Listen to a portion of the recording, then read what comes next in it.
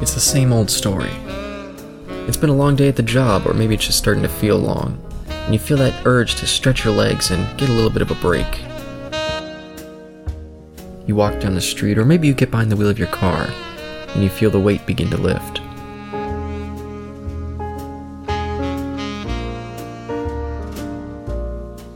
You walk through the doors, and the sound of the place starts to clear the air. You get a table, you order your drink, you listen to the sounds of the bar, and soak in the conversation.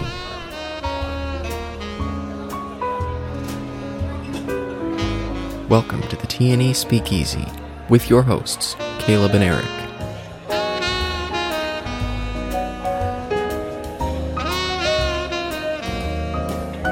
Listen in as your hosts discuss a variety of topics, ranging from our favorite filmmakers, surrealist film, and our current thoughts on the MCU.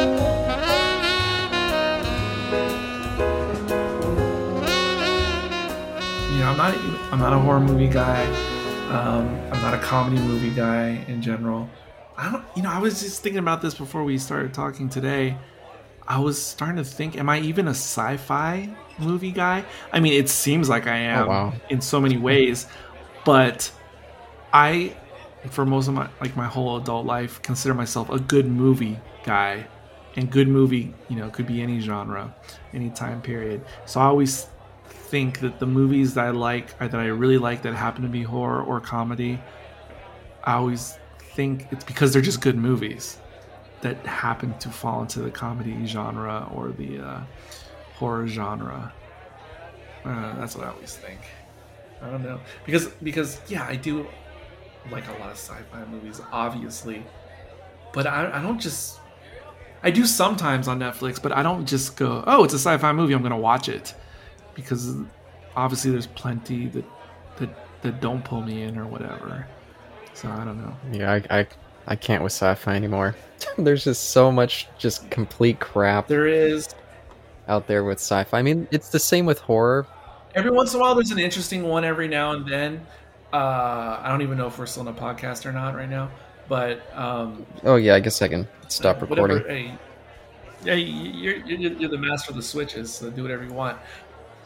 A recent one that we talked about on Sci-Fi Partyline a lot at the time. I kept saying that 2009 seemed like the revival, like a little bit of a renaissance in sci-fi movies in general, and there was a bunch of good ones in 2009. But one of the ones that I was like, oh my gosh, someone is taking something familiar but yet making it feel new again, and that was Moon. Did you ever watch that one? Mm-hmm. I was going to share. Sean, what's it called? Should we watch on Netflix? I was going to share an article in there about the. Oh, I forgot that was one. Graphic novel sequel that they just got. Yeah, I forgot. Oh, I forgot that was one of the early movies they did on that podcast. Yeah, at the time I forgot when they did Moon. I just mentioned a lot to Sean through messages about the sequel. I can't even. What's it called right now? I can't think of the name. Well, there's that quasi one that they did, Mute. Yeah, that's it. That's the one. Oh, sure. Yeah, that's the one. Yeah, and I was a big fan of Moon in 2009. I was also a huge fan of District 9. Yes, that was the other big one. Of course, Avatar was the mainstream one that came out that year. Yeah, which I liked, but I was a much bigger fan of District 9. But I was a big fan of both. Yeah, I thought there was going to be a huge revival for sci-fi. There was, in a way. It made sci-fi relevant again, because before that year, you just had the more mainstream Star Treks of the world and the Transformers, which I like all that stuff, but it's not heady sci-fi or make you think. But no, because then there was others that were interesting that came after the ones we're talking about, even though it's the same directors. Oblivion came after, and of course there's Elysium. Yeah, see, I saw all these, but I was so unimpressed. I guess there was kind of a revival. It's just I felt like a lot of them kind of. I thought Snowpiercer was pretty damn novel when it came out. Yep, and I was a giant Bong Joon-ho fan ever since Host, or The Host, I should say. So I was such a monster movie guy. I started it but didn't finish it. There was another one at that time period I was just thinking of. That was interesting. Oh, in a way, I would say Tron Legacy. is a very underrated, overlooked sci-fi movie, interesting in its own unique way. That I think that movie gets passed over. Definitely interesting. I'm not a huge fan of either Tron movies, but I love the score to that movie. But the movie itself, I was kind of like, That movie blew me. Yeah, absolutely. One of these days, because I need to do a Bergman with someone. Because even me and Sean have talked about it offline, but we've obviously never had an actual podcast discussion about it. And I've had, other than some offline conversations, brief ones with Sean, I haven't been able to talk to anybody about that because I don't know anybody who watches Bergman movies.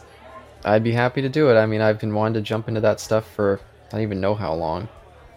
Yeah, and I'll say because when I start going through the set, it has a suggested viewing order, which is not chronological necessarily. And I have to say, like, when I watched the first one or two or three that it suggested, like I like it didn't jump out at me right away. Like, why is this person so brilliant? It wasn't until I got to like the fourth or fifth movie that they suggested. Like, I was explaining this to Sean. Like, if you just watch one individual Bergman movie, whatever one it is, it might not necessarily blow you away on its own, whichever one it is. But it's when you watch a series of them, and then you start to understand what motivates the filmmaker, Bergman in particular. You have to watch multiple of his movies, and then you start to... Like, have you seen a lot of Hitchcock movies? Or, I mean, at least like 5 or 10 of them? So you know when you watch Hitchcock movies, you've seen as many as you've had, you see how he repeats themes over and over again. And I took it as, like with Hitchcock, is like he has these same themes that he's trying to explore. He just keeps trying it a different way, and then sometimes it just really comes together perfectly, like Psycho or something. Like Psycho, yeah. Or other times it just seems like a half-baked version of what he's going for. Or like with Nolan, there's always something about a father or a missing father. There's always that dysfunctional family thing in all the Wes Anderson movies. But you get that from watching multiple of their movies.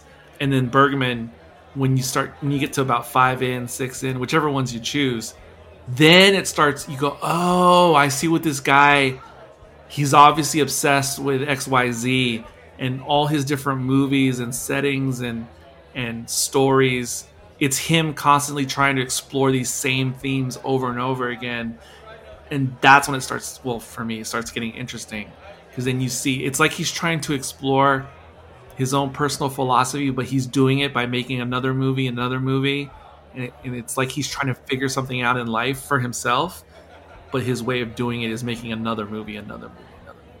Yeah, that's what's super fun about going through director catalogs, especially in order. Just seeing the progression of all those things kind of developing. You know, the damn set has like 40 movies in it. It's insane. That's crazy. Yeah, that set's not available anymore, right? I had it on pre-order and then I had to cancel it. But no, I think it's still available because I definitely saw it again last holiday season. I definitely saw it. I'm pretty sure it's still gettable. Now it might be $150, but it's gettable, and it is the premier like single item in my collection. Like, it is definitely like, if I could only keep one box set in physical form, I would have to choose that one. Even though I don't think there's a single Bergman movie that cracks my top 10 favorite movies, but it's not about that. Like I said, it's the sum of the work. It's not necessarily an individual, this one or that one. Oh, that's fair, but yeah, definitely in the future. Oh yeah, I meant to ask. Did you watch the most recent episode of WandaVision? Absolutely. I watched those day of. I can't not. Why? Yeah, it's been blowing up all in my Facebook groups that I'm in. Everyone pissed about that last episode with the little end number. Just curious what you thought about that. You mean the reveal with Agnes? Is that what you mean? Yeah, I think a lot of people thought the musical number jumped the shark for some reason. I'm not quite sure, but wait, musical number. The only music I can think of, I remember, is just how it has like that theme as if it was like the Agatha show. Is that what we're talking about? Yeah, that for some reason pissed a lot of people off, I guess. I was unaware of this controversy or this fan reaction out there. I was not aware of that. I was shocked. Yeah, I was like, oh, it seems pretty in keeping with the rest of the show, but No, yeah, it did to me. It seemed fine. No, I just think it's just another good episode in a series that has far exceeded my expectations. Far. Because as far as all the Marvel shows that have been in the last 10 years, I didn't think anything could be more cinematic than the Daredevil series for Marvel shows. I didn't think anything could top that in look and cinematography. And even though WandaVision's totally different, different style and everything, it surprisingly feels as cinematic or actually even more in a way. Because Daredevil is like a well done, like independent movie is the way it feels shot to me. But Wanda is like just like a regular mainstream.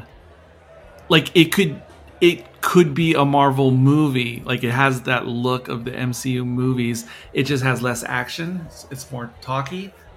But because I don't know if you ever checked out like Agents of S.H.I.E.L.D. or especially Agent Carter. They had You never saw? Did you see S.H.I.E.L.D.? Agents of S.H.I.E.L.D.? No, I didn't check out either. Oh, well, they were both like this, except Agent Carter was worse in this way, which is they come across as totally being filmed like at Disney Studios, like in Southern California. And especially Agent Carter, because it's sort of like a period piece. Like it just feels like they're on one of those backlot, dressed up to be 1950. Whatever. But it looks super fake. Like the neighborhood in, what's that show?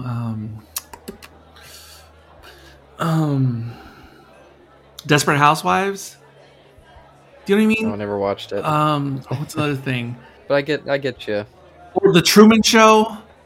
Yeah, I was thinking Gremlins. Gremlins is amazing. It's just like the classic, like... Gremlins is amazing. Gremlins is amazing, but you look at the, like, when the cars are, like, smashing in the streets, and it just looks like a backlot. I'll have to think about that the next time I watch Gremlins, because that one doesn't stick out to me as badly as all these ones I'm naming. I watch it every Christmas, so...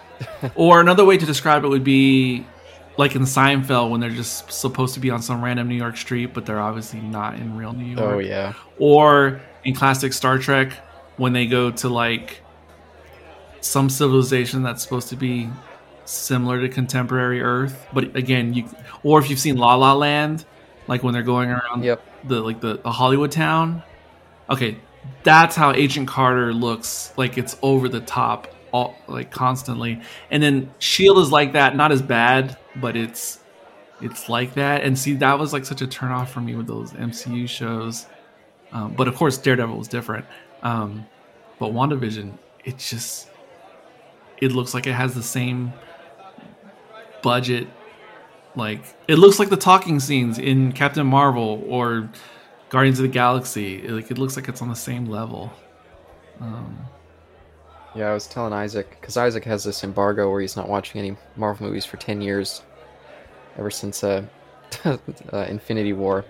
Just pissed him off the end of it. Why did Infinity War piss him off? For whatever reason, he was convinced that it was all going to be just retconned and there wouldn't be any consequences. And to be fair, before WandaVision, I thought he was right. Oh, who wants that, though?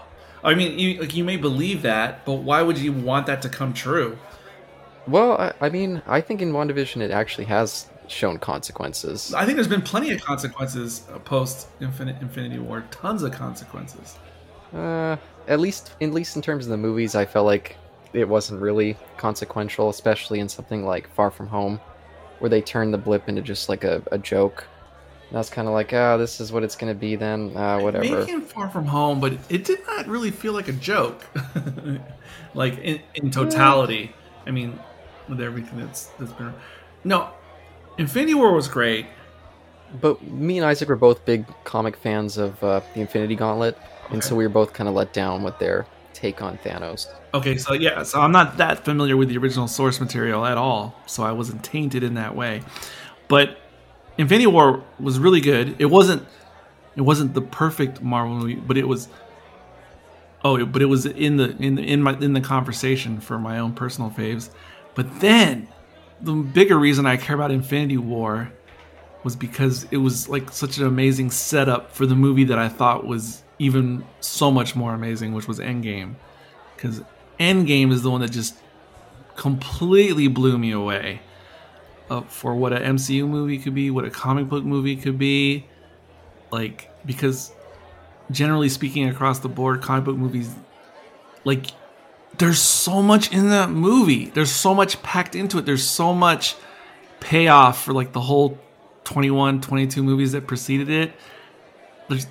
There's nothing comparable to that that I can think of that is so encompassing and like it made all the other movies matter to some degree. Like there's just nothing like that. And the fact that it all just came off the way it did, and it was like a time travel story, but it was more interesting than a typical time travel story. Yeah, best part of the movie, all the time travel stuff for me. God, for just entertainment value, popcorn movie, big budget, summer blockbuster, Endgame like delivered, and like because it's like the best thing in comic book movies, unless you want to go the Christopher Nolan Dark Knight route, which of course I understand for anybody who wants to go that. But that's like a different branch of goodness. Yeah, which I just rewatched, by the way. First time since Rises put me off when it came out originally. But sorry, that's derailing. No. Because I always liked Rise more than other people. Mm-hmm. No, it wasn't as good as Dark Knight, but I was always a bit of an apologist, even though I didn't think that was the perfect movie either. But maybe it's because I've been trying to force myself, like I do with some movies. Like I feel like I should appreciate them more. So I have forced myself to watch Rise like once every 2 years or so since it came out. I mean, no. I mean, it's not like I hate it. I don't hate it. It's just it wouldn't be my first thing to choose, but I just do it anyway. That's what I do with Blade Runner. No, Blade Runner's legit. Blade Runner's legit. It's not user friendly for everyone, but that is a super legit movie. And the sequel, the newer sequel, I think is also one of the greatest movies of modern times. Love the sequel. I've bought the original one so many times, and I watched all the cuts multiple times, trying to like that film because I love it visually. But the story and Deckard's character. I've always loved Blade Runner because I grew up with it. But when the Blu-ray came out, whatever year that was, it was by far one of the best looking Blu-rays. And then when the 4K came out, it's gotta be the best looking 4K movie that's like pre 1997. Like, I don't think there's any better looking movie from the early years. And that just took it to... Not even 2001? Oh, okay, that one's better. But no, that one's more reference quality, pristine, perfect, amazing. But Blade Runner, it's in a different category because it has more like 80s special effects. Like they're doing way more, so it should be graded a little bit differently. No, you're right. That's 2001 fair. Is the greatest looking like classic celluloid movie. Yeah, that's in my top 3. I saw that in IMAX when they put out the 4K, and it was just, it blew me out of my seat. I was just amazed. I should have watched that, but I think I mentioned it to you before that even though I love 2001 and Kubrick, of all the Kubrick movies, that's one of the most difficult for me to sit through start to finish. Like I have to watch it. When I do watch it, I watch it like in 15 or 20 minute segments. I don't usually watch it all at once. I don't know why I had that trouble with that movie of his of all. Are you much of a surrealist guy at all? I was just trying to think if I... Am I a what guy? Surrealist guy? What would define that? Like into surrealist film? How would you define... Because I know it's surreal, but give me some more examples of like surreal movies. Oh, surreal movies. Well, of course, there's Eraserhead. Haven't seen, but it's on my list. It's one of the big ones. Yeah, I guess you can go through almost all the films by David Lynch, but yeah, there's Jodorowsky. There's a great one that I watched recently. I need to see more. I've never seen a full Jodorowsky movie. I've only seen the Dune documentary. Oof. On him. Yeah, that's great. It's good and interesting, but I agree with Quinn's ideas that if he had ever actually made his version of the movie, it probably would have been terrible for Dune. It might have been an interesting movie in its own right, but I think it probably would have been terrible for Dune, like the book. Yeah, at least like the David Lynch one, like it's worse in comparison because it kind of is like Dune. I think Jodorowsky's Dune would have been something so different you wouldn't even really think of it in the same way. Yeah, it would. Yeah, I think it'd be like very sort of psychedelic, trippy, late 70s stuff, which could be its own little classic, but it wouldn't be like Dune. Yeah. But why do you ask if I'm into surrealist type things? Well, at least for me, I think 2001 was kind of my entry into surrealist film, just because it's such like a different kind of mode that it operates in, where it's just the total mood piece. And then the last, I don't know, like maybe it's like 15, almost 20 minutes, where it's just like a total surrealist experience. So I tend to think that people's perception of that film usually comes down to whether they're big into surrealism or not. I know there's some surrealist movies I like, but it's not something I necessarily love nor hate. But see, I kind of like watching Barry Lyndon in that kind of way. Like, and I only watched it for the first time like 2 or 3 years ago, Barry Lyndon. But I like that movie more as just something to put on. Barry Lyndon is like listening to like a long symphony. And that's how the movie feels, because a lot of people find it dull and not too much happens. There's always stuff happening, but it never feels like exciting, except for a couple spots. Yeah, I never thought of it that way. But yeah, you can almost see it like just kind of the lines between movements, and then it gets to really big crescendos, and then it goes back for a little bit.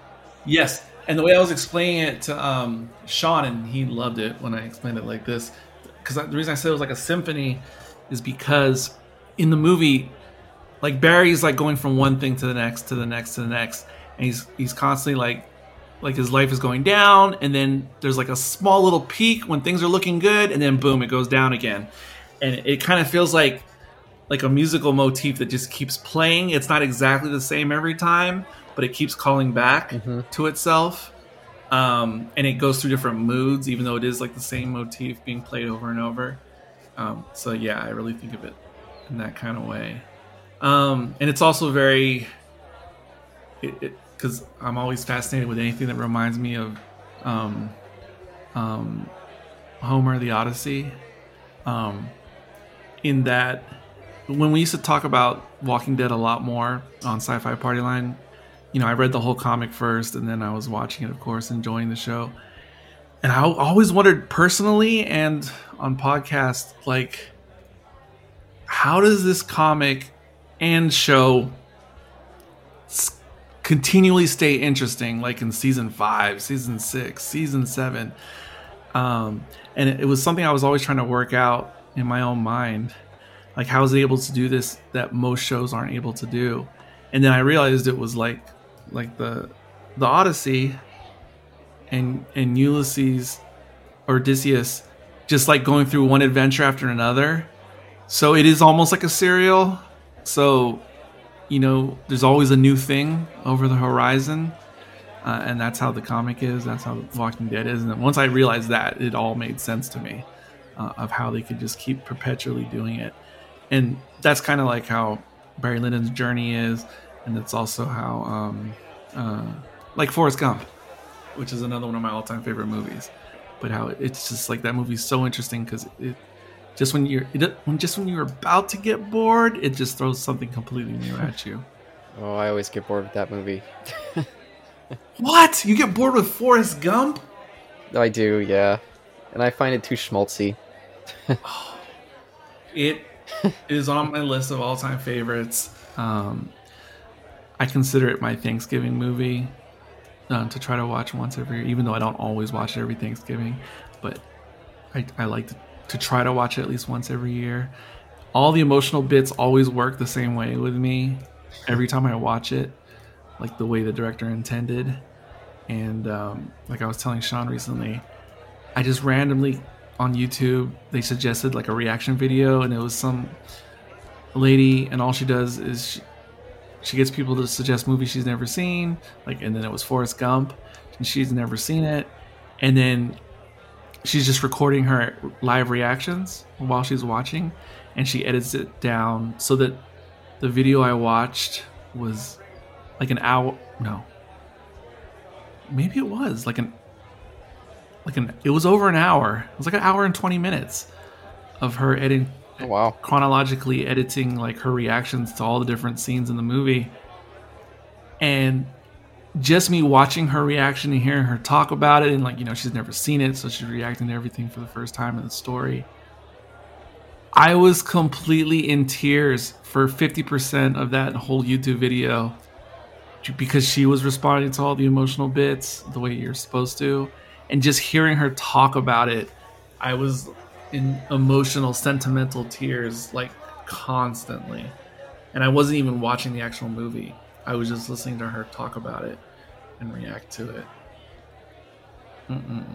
That was a good one. But the last thing I'll say before we get on with business. Oh yeah, we started diverging when we were talking about Dark Knight Rises, and yeah. one of the reasons why it is really easy to watch at home, even though it's not the best, is because it's one of those 4K movies that, and because it's Nolan and he's obsessed with IMAX, it's one of the 4K movies that presents itself as IMAX as possible at home. And there's a short list of discs that do that. They're mostly Nolan, but there's some other ones that aren't Nolan. And those are like some of my favorite discs just to watch, even if the movie may not be the greatest. Because some other really good ones like this that get IMAX-y at home, if you buy the right version, is the second Transformers movie. When it shows the IMAX bits, which are mostly at the end of the movie, it just looks absolutely stunning. And another one is Star Trek Into Darkness, which is by far the most. It's my Last Jedi of the new Star Trek trilogy. Like, it's the most difficult for me to watch, and I love the first and the third, but the second is problematic as a Star Trek fan. It's a fair comparison, but it is so good looking because it's IMAX 4K at home, and it by far looks the best of the three. Actually, Last Jedi is also the best looking of the new ones, even though I disagree. Oh, I think Rise of Skywalker looks better at moments, I should say. Well, okay, at moments, but as a whole piece of art, I'm just talking about the visuals. Last Jedi is so much more consistent and like unified visually from start to finish. Because obviously Rian Johnson's going for all this red, but I think it works. Like throughout the whole movie, all the red is just, and then Rise goes blue, but Rise is a little bit more. I'm just visually, it's more of a poppy mainstream movie. Just visually, like, let's just forget about the story and the screenplay and all the problems in the script. Visually, Last Jedi just looks, God, it looks so Kurosawa in space, constantly. It's visually stunning. And then that's why I'm miffed about the Blade Runner sequel, because I saw it in the IMAX version, and I'm so miffed that they didn't release that version for home, because it doesn't have the punch on your home TV like the way it did in the IMAX, and I wish they had like released that IMAX version or whatever. Dunkirk's another one that blows you away in IMAX, and of course Interstellar at home. I've never seen Dunkirk at home. I remember in the theater being really annoyed by all the color changes. I was always worried to revisit that one on the small screen. How did you watch? Do you know what format you watched it in? Because I saw it. It was IMAX. I intentionally watched it in 3 different formats, I think, at the movies. I think I saw it IMAX first, and then I saw it on 70 millimeter celluloid, and then I think I saw maybe 30. I think I saw just regular digital, like regular plain Jane movie theater, because I wanted to compare like all the different ones. IMAX, definitely because of the size and everything and the volume. That was definitely the key pros for that version. But the 70 millimeter, I didn't like, because 70 millimeter looks really squished and skinny. I'm not sure I've ever seen a movie in that format. Well, if you buy like not consciously. There's certain movies on if you get the Blu-ray or DVD, whatever, they're super squished like that.